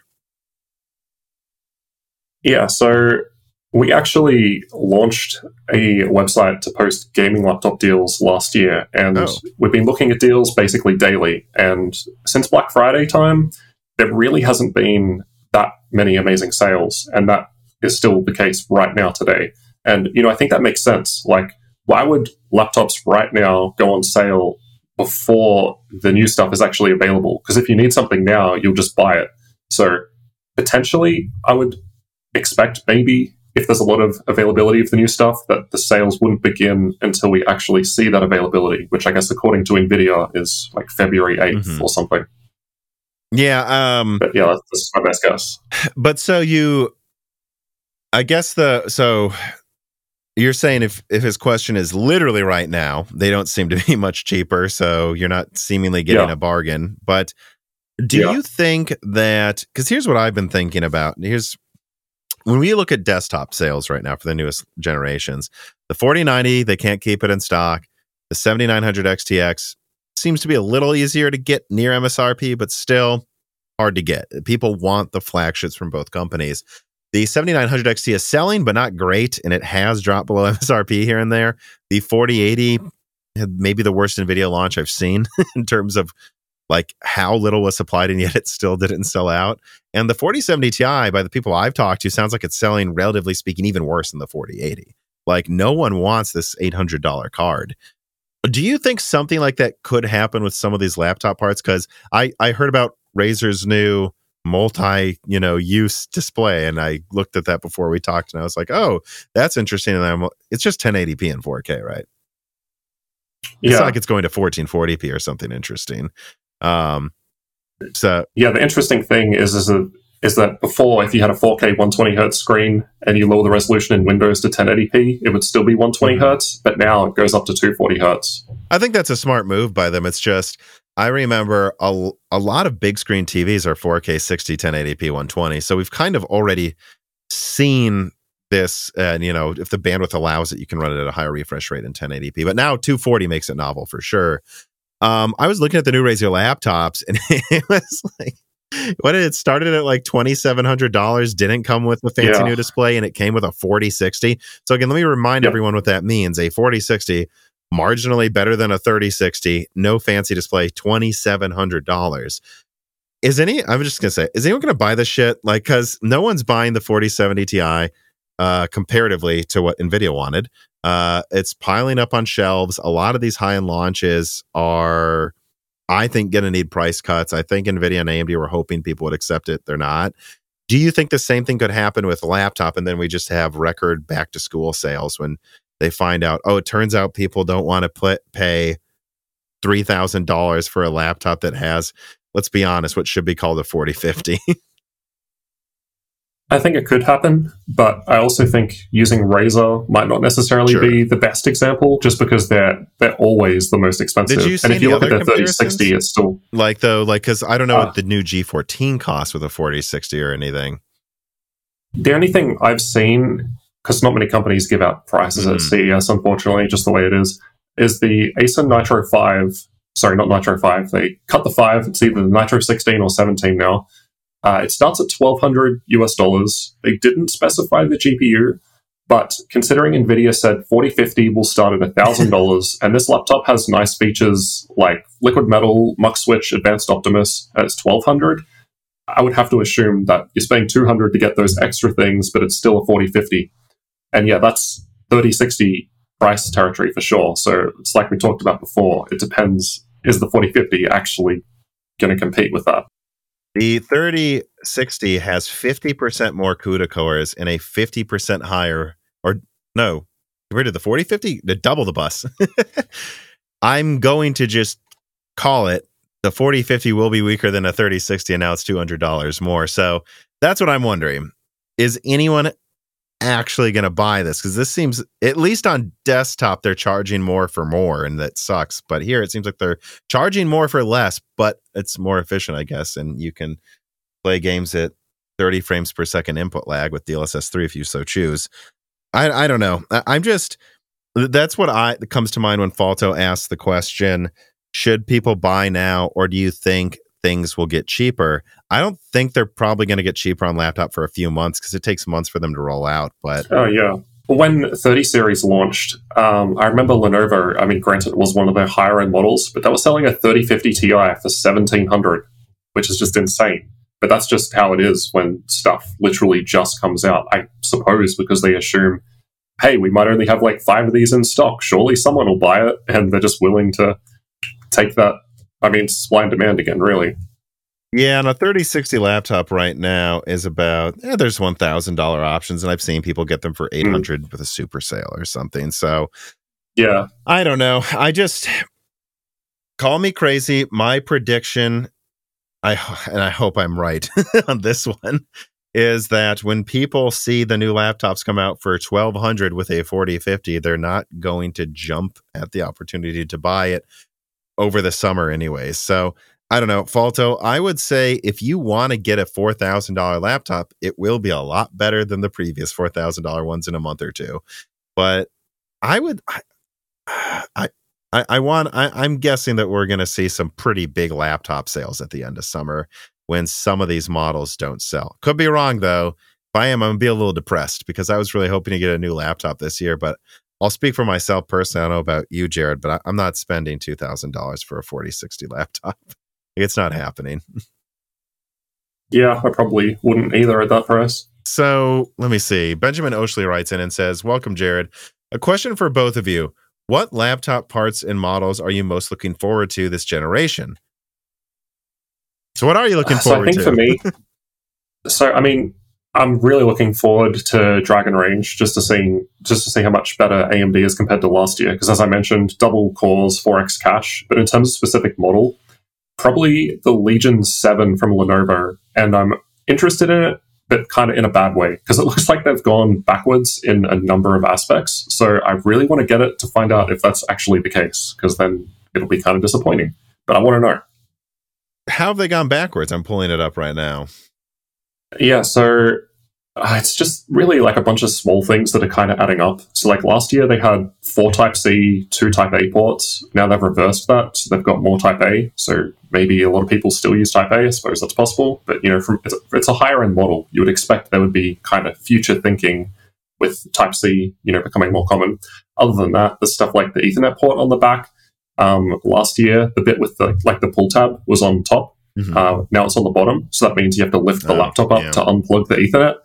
stuff like that. The RGB bar on the front is like way smaller. So if you care about RGB, it used to go around the sides. It just doesn't look as nice. There's no more RGB on the back. There's no more RGB on the lid. And presumably it's going to cost more for 40 series, but they're getting rid of all this stuff. And also on the sides, the design now looks like it's got these vents. They might be plastic or metal, not sure, but they stick out. And I don't know, the design last year was just like brushed metal and it just looked really nice. And yeah, it's just all these little things combined that it's kind of just like, what are you doing? What you had was really nice. This has happened before, though. I think on Hardware Unboxed a year or two ago, they had like one version. It was either Asus or Gigabyte, where the vent wasn't even lined up correctly inside of the laptop or something. Yeah, it was the Asus TUF A15 from 2020. Fortunately, they did improve that in 2021, and then 2022 it was actually quite good. But yeah, I do remember that.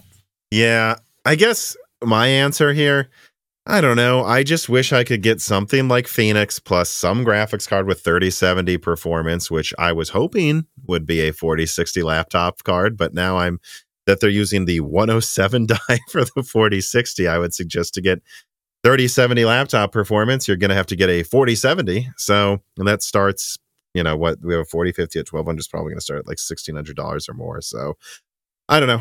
What I'm hoping for is near the end of this year, there just are good options with creator features for me. Which I guess I will say that's something that frustrates me. Probably not you. I'm guessing you're on the other side of this argument, but that might make it interesting to bring up. Because I do a lot of editing on the go, I actually like having a higher resolution screen than 1080p. I actually kind of like it to be a touch screen too, because I'm one of those people that you might see in those forced Intel ads that just randomly touches the screen for like minor things I do. And it seems like in these AMD laptops, they just insist on no touch screen. They insist on the screen resolution not being as high. They don't give it as much RAM. I don't know. I just want something that has all of the features I have now without being forced into less options or not being able to choose AMD, because Phoenix looks a lot more efficient to me. I don't know if you have any thoughts on any of those things I said. Yeah, well, I guess there really aren't that many creator laptops that are Ryzen based. I think the only ones I've seen were from Asus, like the VivoBook series. Mm-hmm. I think they had like an OLED with a 6900HX, or maybe it was 5800H the year before, can't recall. But yeah, I personally am using a laptop right now, but like I've got it docked with screens and everything. And I mean, I'd be fine with an AMD CPU, but I think NVIDIA graphics for me are kind of important because I use like Adobe Premiere and stuff. And I mean, just objectively, it does perform better than what Radeon has at the moment. Yeah, and that's why I'm so frustrated with the pricing. Hopefully it improves. All right, let me put one more question here, because I know you've got to get out of here pretty soon.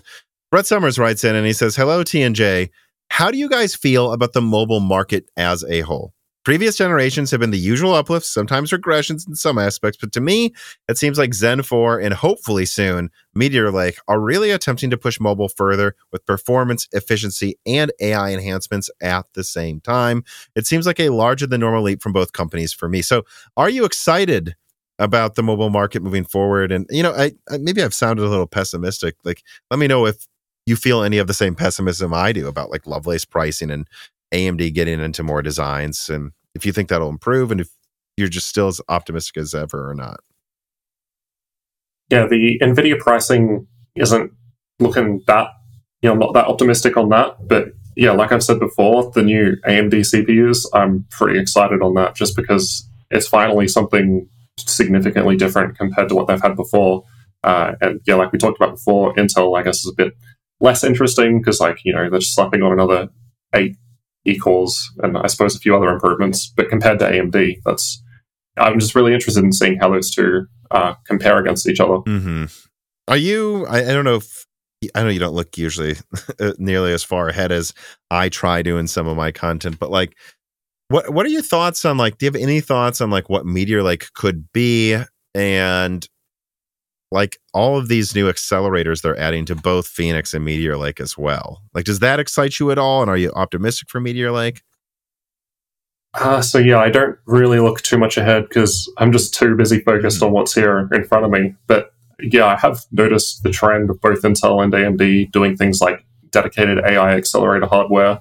I guess I still want to see more practical use cases for that, because all the examples I've seen so far, it's kind of like it just seems more like a tech demo to me rather than something that I would You're not personally walking use every around day. Redwood Forest identifying trees by their bark patterns all the time with your laptop? Only on the weekends. Okay, right. But if you did that more often, it'd probably be more exciting. Yeah, it'd make more sense then.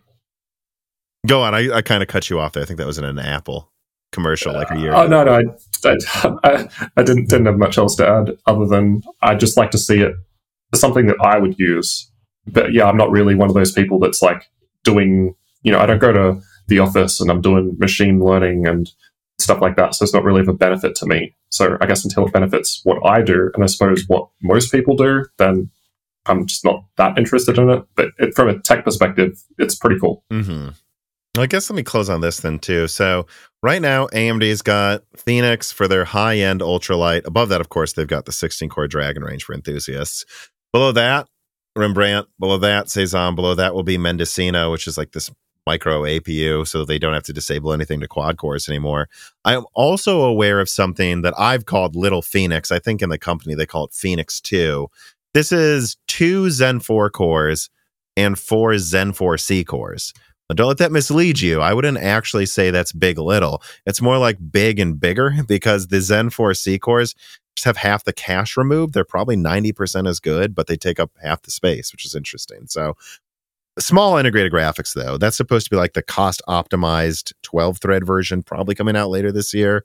And then Strix comes out, and Strix, from what I hear, is a family of 3 versions of the platform with tons of tiles. So I don't even know what the options are going to be with Zen 5 APUs next year. I think this is where AMD is going to look much more Intel-like with their tiled approach. What are you hoping out of like Meteor Lake that uses a bunch of tiles? And then what's after Meteor Lake? I think it's Arrow Lake, same thing. And Zen 5, like what would be the holy grail of a lineup to you from either of these companies with how varied and complex and how many options they're bringing to the table? Yeah, I guess just good performance that can let me do what I want in as less time as possible. And I suppose having options at different price ranges that are actually available and affordable, unlike what NVIDIA 40 is looking like. That would be great too. Do you think you need more battery life though? Because they're like bragging about 30-hour battery lives in Phoenix. Do you want more battery life, or do you want it to just actually use everything while it's on battery? Or like, what are you really looking for? Like at this point, because our laptops are so much better than 10 years ago. Yeah, for sure. More is always better in battery life, but at the same time, I'd also like some more performance on battery, because I still remember this one time I was coming back from CES, I was on the plane, and I was literally trying to edit my last video on the plane, and my battery lasted like 50 minutes. Yeah. Sorry, not 50 minutes, half an hour, if that, editing this 4K video, and it was just ridiculous. And then you think of like what Apple's got, and that wouldn't have been a problem at all. Of course, that didn't exist at the time, Mm-hmm. but the point remains, I think it would be really good to have, if not the same, but very close to performance on battery to when plugged in, like, because Apple's already proved it can be done. I think that would be really good. Yeah, it'd be cool if like Strix made custom tile variations for different companies, and like one of them just had a big integrated GPU tile so that there was no chance you couldn't do that. But still not this generation, it seems. We'll probably have to wait another year to hope for that. Well, that's, I know you've got limited time, and that's we got through all of the questions and subjects I wanted to get through. Is there anything else you wanted to discuss before you plug yourself? No, that's pretty much it, I think. Well, then please tell people where they can find you. Yeah, so just search for Jared's Tech on YouTube. It's probably the best way. Also on Twitter. But yeah, one of those 2 platforms, probably the best way to follow what I'm doing. All right, and I'll have, of course, a link in the description to your YouTube channel as well, and I encourage everyone to check out your content. Done really good comparisons, especially for my memory, of like TDP to TDP comparisons. Like there are some scenarios where I believe like the 3070 laptop was like losing to some much smaller AMD cards if the TDPs were really limited, which they often are. So check them out. And remember, check that you're subscribed to Moore's Law is Dead on YouTube. Subscribe to Broken Silicon, a podcast app of choice. Give us reviews, give us thumbs up, share us with your friends, subscribe to the Patreon to ask us like Jared questions in the future. And thanks for listening, everybody. This podcast was brought to you by the YouTube channel and website Moore's Law is Dead. Moore's Law is Dead and Broken Silicon are trademarks of their creator, Tom. That guy is me, and I am indeed the creator, editor, writer, and showrunner of Moore's Law is Dead podcasts, videos, articles, and other media. However, I don't do this alone. Moore's Law is Dead is a team with Broken Silicon co-hosted by my brother, Dan, audio editing by Gerard Cortez, and special assistance by Carbon Cry. Find all of our information, including the information of sponsors you can support, at www.mooreslawsdead.com. If you would like to send fan mail or hardware to us, please mail parcels to Moore's Law is Dead at P.O. Box 60632 in Nashville, Tennessee, zip code 37206. And speaking of fans, patrons are what makes Moore's Law is Dead content possible. The aging business model of spamming ads all over the content is dying. The future of media will be built on fans paying for the content they actually want to exist. And so if you have the extra money, but only if you do, please consider supporting us. For just $2 a month, you get access to the exclusive podcast Die Shrink, voting on subjects of future podcast episodes, the ability to have your questions read aloud on Broken Silicon, Die Shrink, and Loose Ends, and of course, access to the Moore's Law is Dead Discord full of like-minded people who would love to meet you and talk to you about computer hardware. I am one of them. Additionally, higher tiers get access to ad-free episodes of Broken Silicon, the entire back catalog of Flyover States podcasts and other projects Moore's Law is Dead has done, and thanks in the credits of videos and other perks as well. And hey, if you can't afford to support us, please do share Moore's Law is Dead videos and podcasts with friends and family on social media, Reddit, and forums. And give Broken Silicon a 5-star review on Apple Podcast or your preferred podcast app. All of this really does help so much. And if you'd like to advertise on the podcast, hire Tom for consulting, or are a person of interest who would like to be a guest, please reach out to the email address mlhbdead@gmail.com. But as I said, this podcast would not be possible without its patrons supporting it, and so now it is time to give a personal thanks to the greatest of the fans. The following supporters are at the 10 gigahertz or higher producer levels: Brad Medlin, Drita Full, AV, Anthony Greffa, Greg Pataki, Muhammad Akwari, Brett Jones, Aaron Close, Little Germany, Jan Rauner, Janil Hyde, Shred Bird, Brian Riggleman, Dr. Foreman, Sam Miller, Deke, Josh Law, The Mechanical Philosopher, Terrence Harrod, SNES Chalmers, Tom Bailey, Greg T. Wanchik, Andrew S., Frank Zielinski, Daniel D., MJB1, Eric Jackson, Justice Brennan, Sammy Good, Velko Malev, The Boss Haas, Nicholas Buckner, Spamtrum G. Spamtrum, Jonathan, Lord Starstream, General Drips, Blake, Franco Frederic, Matthew Lazier, Jensen Wang, Nathan Mose, Aziris, Gregory S. Acker, Dominique Koch, Jake Dude 23, Jake Martin, Cameron, Christian Lavoie, HardForroom.com, Original Ross, Slicky, Lance Bassler, David Cowden, Ricky Tan, Chris Frey Butler, GZ Ziggy, Sarcastro, Stephen Hart, David Sebastian, Meat and Pork, Stu, Tim Robb, Luis Correa, Ian Clifford, Jesse Jeskowiak, Travis Gooding, Holden Mobley, Nanyan, Chris Rich, Deepest Learners, Mad, Zutsu Taylor, Stephen Coates, Michael McGee, Chuck Glidden, Sammy Malas, Greg, IAWS Danny, Patrick Groh, Amy Will Chief, Brett Summers, Milton, Stephen Dick, Tommy, Kunden, Brocha, Mark Mitchell, McDevie, Delmine Peterson, James Anderson, Marshall Pierce, Mark Raidmaker, Dave Schultz, 3DS Boy 08, Hal Buma, Norithio, Matthew Landavazo, Stefan Coadic, Henry Zhang, Justin M., Keith Moore, The Grid, Michelle Pell, D31337 Antics, Joseph Kelly, Noah Nicoella, Hexapuma, Chrysantine, Jerome Ferreira, Maynard, Keith Moore, Hida Abdul Kadir, Precision, DNA Tech, Radiant Technologies Group, John O'Shea, Royce Meyer, Charles Russell, Regiond Ari, Slushbot, Teak Autumn, Jackson Miller, USMMH, Neith Rizink, Mean Dean, Cal, Andre Jacques, Gaiman Since Reagan, Jeff Sedler, Jordan Simkovic, Loophole 35, Winstar,